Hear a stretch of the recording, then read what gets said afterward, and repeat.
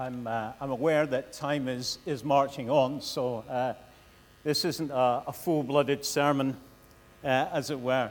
But I am a preacher at heart, so when God calls me to stand up in front of His people, I feel a burden of responsibility to share something of His heart, as far as I can see it, with His people. And so I'm taking my BMS hat off, in a sense.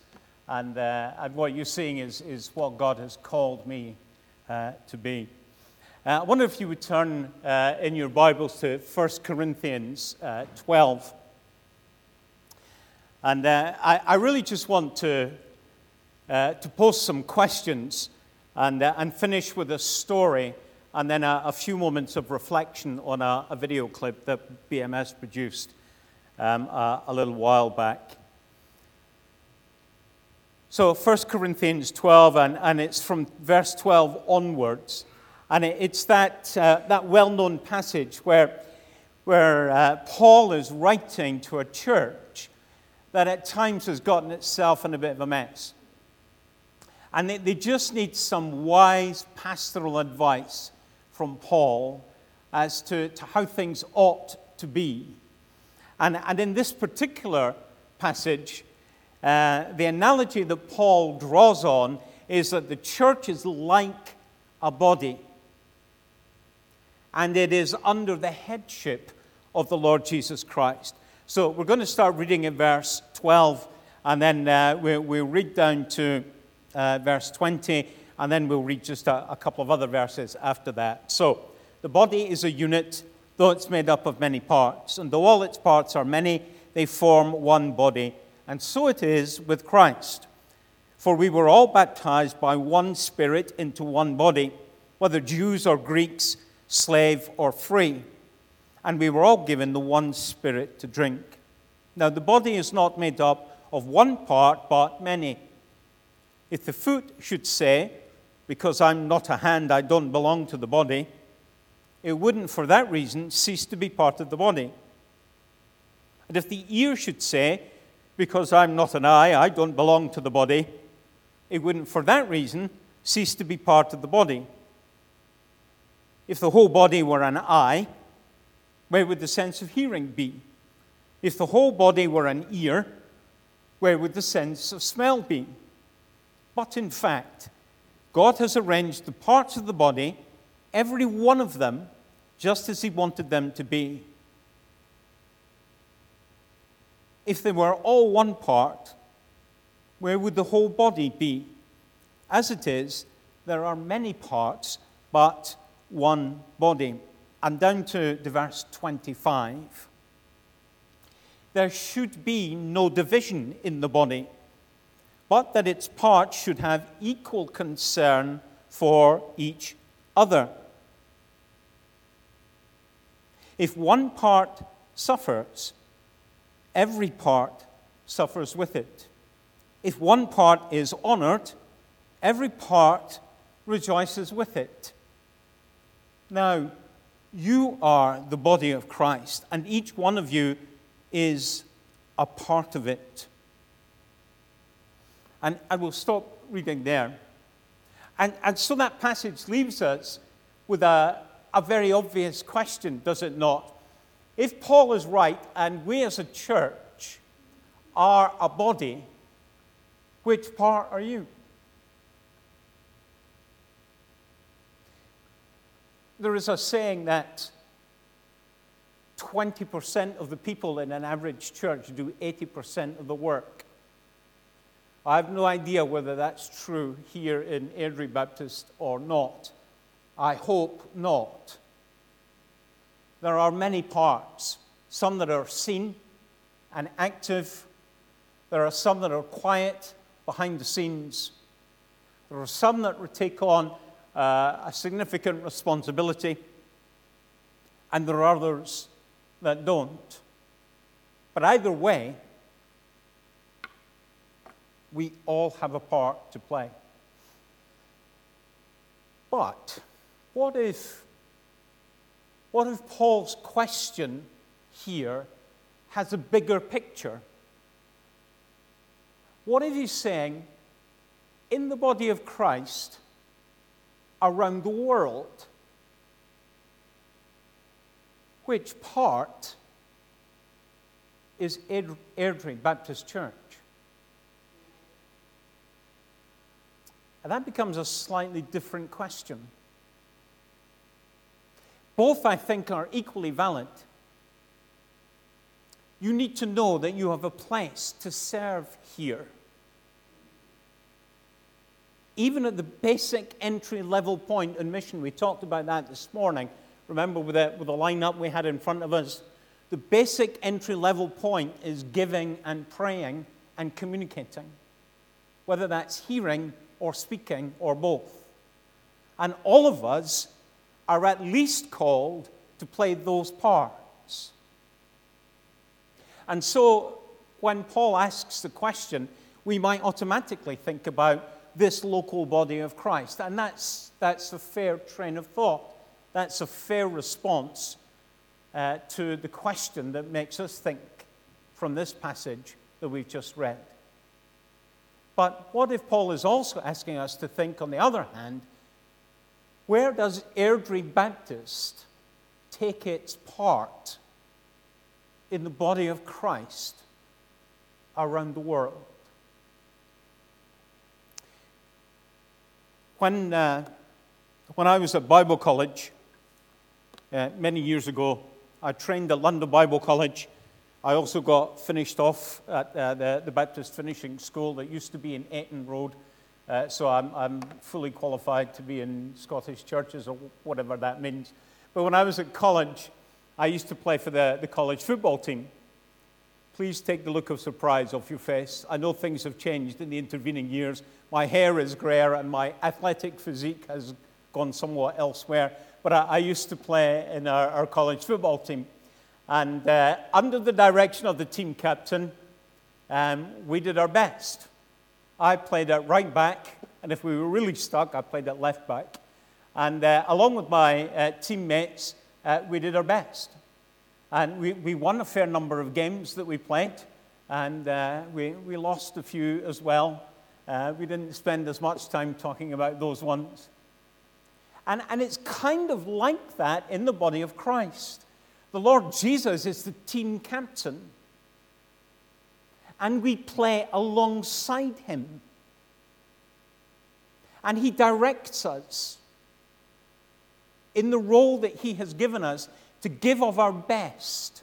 And as we learned this morning, there are moments when God intervenes miraculously, and there are other moments where, at least humanly speaking, it seems to go horribly wrong.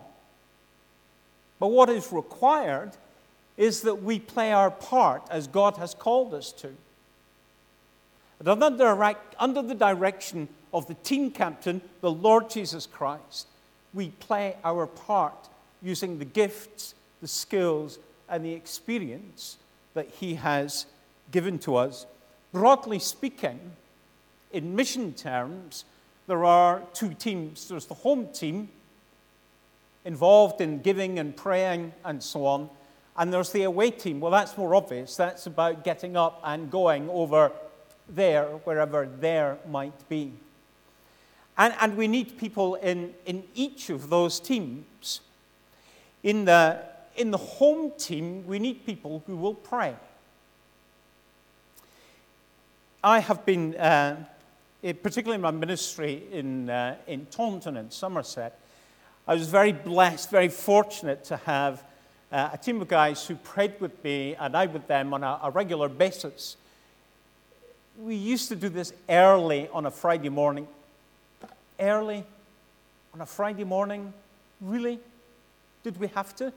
Could it not have been a more reasonable tea time on a Friday?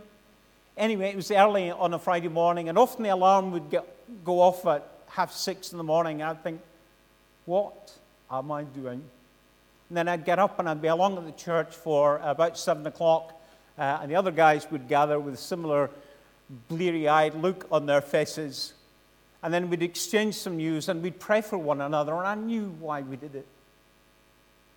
Because in that small group, we could really get to know one another and pray for one another in a way that we couldn't do in a church prayer meeting and a way that we couldn't do on our own. And so let me give you a challenge as you look forward to the next 173 years. Form small prayer groups. Yes, you need to pray on your own.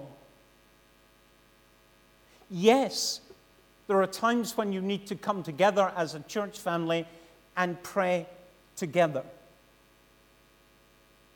What I'm talking about are the prayer triplets or the small prayer groups of informal relationships that you have. You don't have to do it every Friday early, but find a regular slot that works for you and use it to pray. Pray for each other. Pray for Ross. Pray for the ministry of this church in this place. Pray for the ministry of this church as it extends through BMS, through your partnership in India, to the ends of the earth. And support one another. There were guys who prayed for me through difficult years of ministry. And I praise God for them. They still meet to pray, even though Alison and I no longer live in Taunton. But they still pray for us. That means a great deal. It really does. So can I encourage you? Can I encourage you as a leader and your deacons to think about this and find ways to make it work? Encourage your folk in natural groups and friendship groups on a kind of regular or semi-regular basis to get together in groups of 3, 4, or 5, whatever works, and begin praying at a deep level to make things change. And yeah, let mission be one of the agenda items in your prayer groups. Also part of the home team, there's giving. And we were realistic about this morning, weren't we? And in fact, there is no clearer moment of how much we totally depend on God for everything that we are and everything that we have than when we are called to give some of it away. And many of you will have been taught about the tithe, the 10% guideline figure for Christian giving. I was challenged not that long ago. The challenge was, what about the other 90%? Isn't that God's too? It stopped me in my tracks for a moment. And the 10% is the kind of ongoing giving that God is seeking from us. Some household budgets can't go that far. God knows that. God knows that. There are other household budgets that can go significantly further than 10%, and God knows that too. And what he's looking for are people made in his image who will be as generous as they possibly can be. And then when a crisis moment comes along, like the Nepal earthquakes, and an agency like BMS comes to the churches and says, will you help us? The giving then is over and above what you regularly give. And it's sacrificial to where you deny yourself something in order to give to those who've lost everything. And that's a huge challenge in our part of the body of Christ around the world. And then, of course, there's the awaiting. And that obviously is the moment when God says, it's you. And he's looking for people who will follow him and trust him, not counting the cost.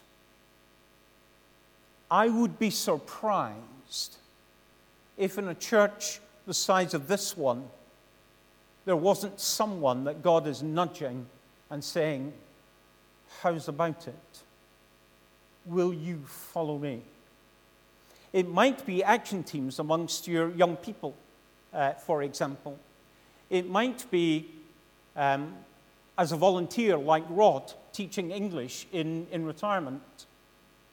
It might be that you can take 2 or 3 years out from your daytime job and give 2 or 3 years to a particular project to bring those skills and experience that you have to play.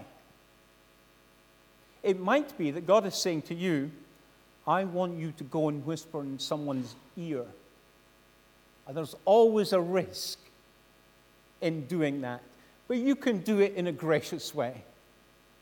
You can say, I'm just wondering, has anyone else said to you, you have a gift, or this might be something for you? This church stands on a long tradition of sending men and women into mission and ministry from within these walls. Particularly, many of our churches have benefited from people who have come to ministry from within the walls of this particular church. I'd love to see that sending tradition become a core value of what makes Airdrie Baptist Church tick. I'd love to see someone come and serve with BMS for a time from among this church family. Let's come to God in prayer and ask Him to raise up men and women who will hear the call to go and serve. Just as I close, let me finish with a story.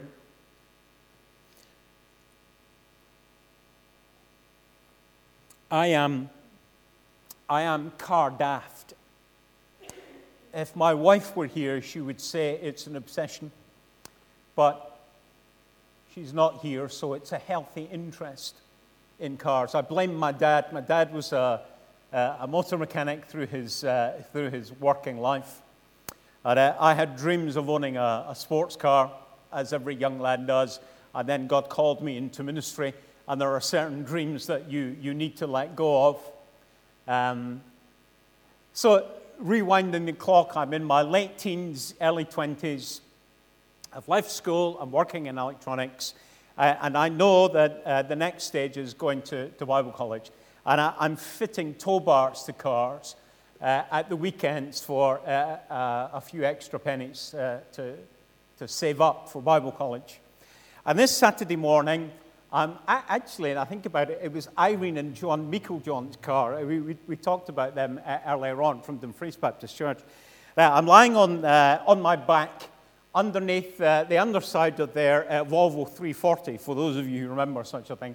And the tow bar is on, and I'm wrestling the petrol tank back into place to get the last 4 bolts to hold this thing in place and get the job done.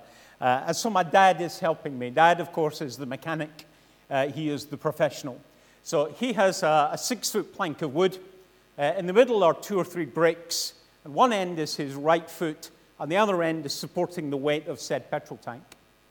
And as he's pushing down on the end of his stick, I'm trying to wrestle the tank into place, get the bolts in, and finish the job. I must have grunted or something, which Dad interpreted as shove harder on his end of the stick. And this finger got caught between said petrol tank and Volvo 340. Of course, I yelped. I shot out from under the car, and I'm dancing around, but there are tears rolling down my cheeks. This hand is wrapped around this finger, and my whole body, it seems, is responding to the pain in just this one small part of it. And that is a picture of the Church of Jesus Christ at its very best. The body of Christ, bringing comfort and healing in the name of Jesus Christ. That is what world mission is all about. Whether that world is here in Airdrie or somewhere much further away, it is our job as His ambassadors on His behalf, as part of His body, under His leading and direction, to be the ones who bring, as far as God enables us to bring healing and comfort and hope. Highest goal of all we do is to bring a broken and hurting world into a relationship with the Lord Jesus Christ. I'm going to show you a video. It's just a few minutes. Take some images from Uganda and a song track and words from the passage that we read together a few moments ago.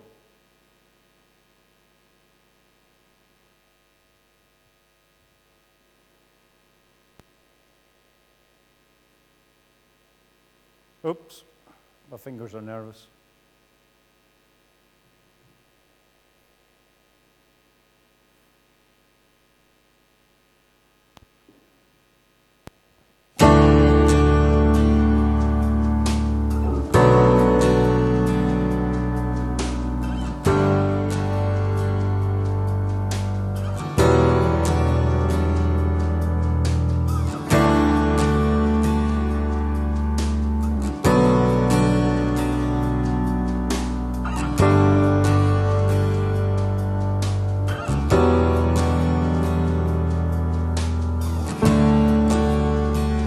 Oh, your hands of kindness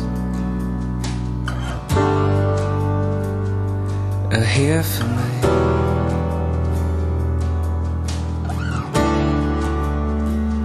And I've heard they are silken and can carry me.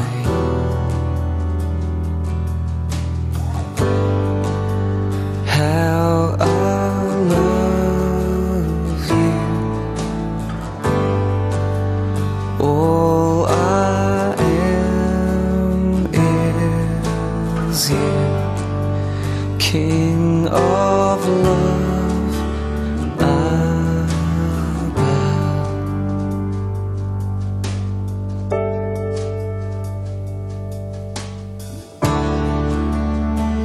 Oh, your hands of mercy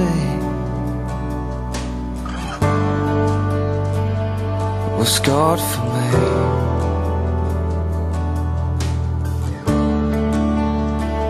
and your body was broken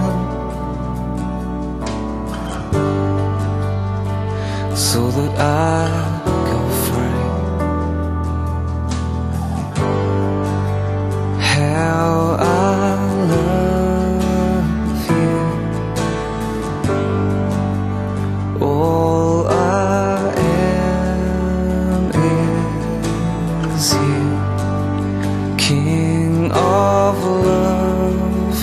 I bow.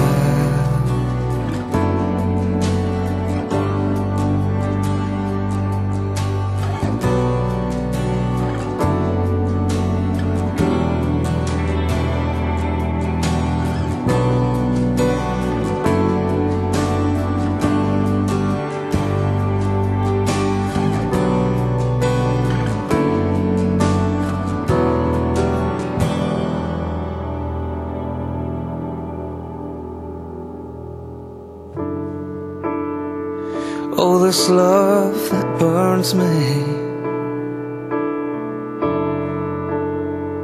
deeper than the sea.